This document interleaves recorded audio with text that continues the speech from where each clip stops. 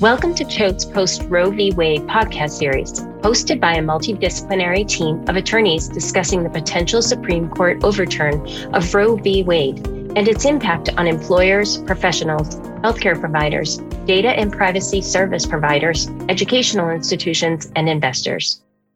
Hi, I'm Macey Russell, a partner in the firm's commercial litigation practice group. Joining me are my partners, Mark Cahill and Justin Wolosz. If the Supreme Court overturns Roe v. Wade in the Dobbs case, what are the potential litigation risks for businesses and corporations, as well as their officers and directors? The risk of litigation, taking action or not taking action to assist employees in restrictive states to obtain reproductive health care services elsewhere. What are the civil and criminal litigation risks that companies need to consider? Justin, can you talk about some of the initial steps we think employers need to consider in an attempt to reduce the likelihood of an enforcement action if Roe is overruled? Sure. And thanks, Macey. So for a company that has employees in restricted states, at a minimum, you'll want to understand if your policies and benefits violate an applicable statute, and then take action that you deem appropriate in response to that statute. And in thinking about that, you really need to take into account a few things. First, the text of the specific statutes, which will vary. For example, in Oklahoma, when it's effective, it will prohibit abortions anytime after fertilization. But the Texas Heartbeat Act, alternatively, which is currently in force, prohibits abortions after a heartbeat is detected. And then Texas also has a trigger statute that will take effect if Roe versus Wade is overturned. The statutes also have different exceptions, some for rape, some for incest, some for health of the pregnant person. And so the text can vary, and it's important to take that into account. Another thing that's important are the trigger dates. Is this something that's already in force, like the Texas Heartbeat Act, or is this a prohibition that takes effect the moment a Supreme Court opinion comes down overturning Roe versus Wade, like South Dakota? Or is it one of the statutes that will be phased in sometime after, like Tennessee, which kicks in 30 days after an opinion overturning Roe? So you want to keep an eye on the various statutes that matter to your company so that you can take the appropriate action in the appropriate location. And then the other related issue is the insurance component. There could be benefits that apply that are offered by a health insurer. And so you'll need to coordinate and structure any changes with the insurer. And remember that insurance companies themselves could have a view. Any failure to comply with the laws could result in enforcement litigation. And in that regard, it's important to consider that some states may begin to enforce aggressively and quickly. And even an enforcement investigation or the litigation itself can bring with it business disruption and cost. Think about subpoenas or civil investigative demands for documents and for electronic discovery. Think about requests to speak with witnesses. Think about depositions. And all that is just the process. In some cases at the end, if there's a penalty, they can be criminal and they can be severe. The possibility of private citizen suits may increase the likelihood of immediate enforcement action. We saw that the Texas heartbeat law now in effect allows private citizens who believe they've identified a violation of a statute to bring a civil lawsuit. And then in addition to civil litigation and enforcement actions, consider whether states might be able to take some other action that could result in litigation. For example, when Citigroup announced that it was going to provide a travel benefit to its employees in restricted states, a Texas state representative threatened to introduce legislation to prevent Citi from underwriting Texas municipal bonds. If states attempt these kinds of actions against your company, you may need to consider filing a suit or an administrative appeal, depending on how the decision is made, to challenge the action, which can also be additional litigation. Mark, there's been a lot in the news about some companies offering the kinds of travel benefits that I just mentioned or other alternatives to employees in states that are expected to restrict abortion. Can you talk a bit about some of the litigation risks that we've been thinking about with that kind of approach? Of course, Justin. As you mentioned, there are a number of large companies who have announced new policies or expanded existing policies to assist employees and staff members with abortion-related health needs.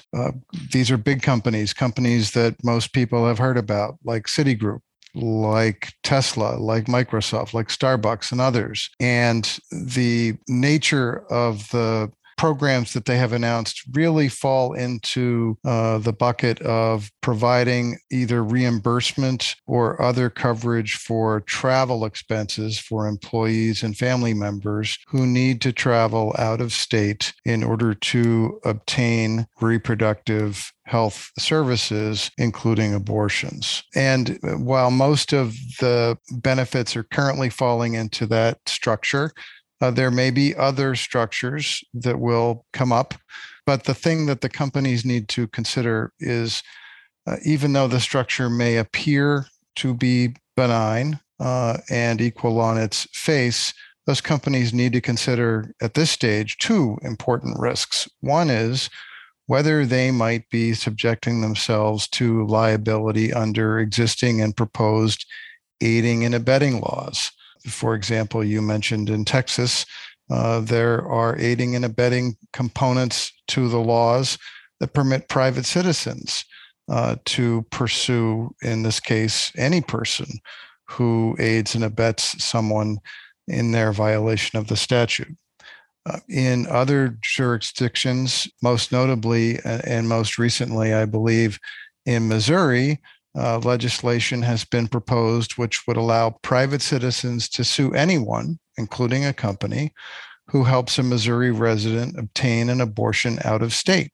And so what will helping an employee to obtain an abortion out of state be comprised of? Will providing travel reimbursement constitute assisting someone in getting an abortion?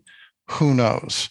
It's a very risky proposition at this stage because of the novelty of these laws and because of the fact that no one really knows the extent to which the states and or public citizens within the states may try to avail themselves of the enforcement remedies, and the potential for excessive damages is certainly something that companies need to be in mind. If extraterritorial enforcement actions are brought, there will be a number of litigation issues and constitutional challenges based on the First Amendment, Commerce Clause, the Privileges and Immunities Clause, principles of federalism, and others. And as is always the case, it will be important for companies to study the text of the statutes as they are enacted in particular states and to follow the legal developments and the practical developments to see what the real litigation risks may be. Macey, in addition to aiding and abetting litigation risks, could you talk a little bit about some of the other potential litigation that employers might want to anticipate? Thank you, Mark. So at a high level, a question that has to be asked is, can you do something indirectly that you cannot do directly?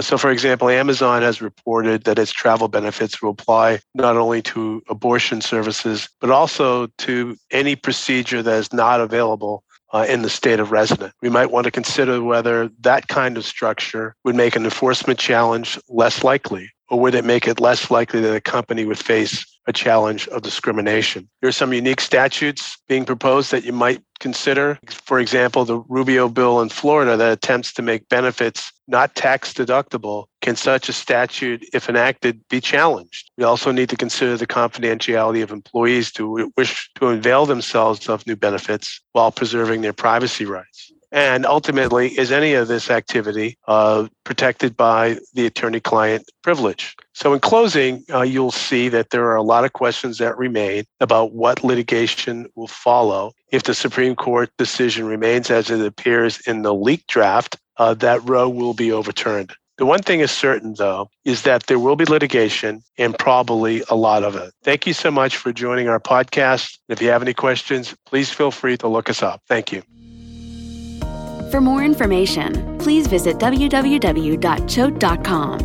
You can also listen to additional podcast episodes in the newsroom of our website and subscribe to them wherever you listen to podcasts, including iTunes, Google Podcasts, and Spotify. The information presented in this recording is for educational purposes only.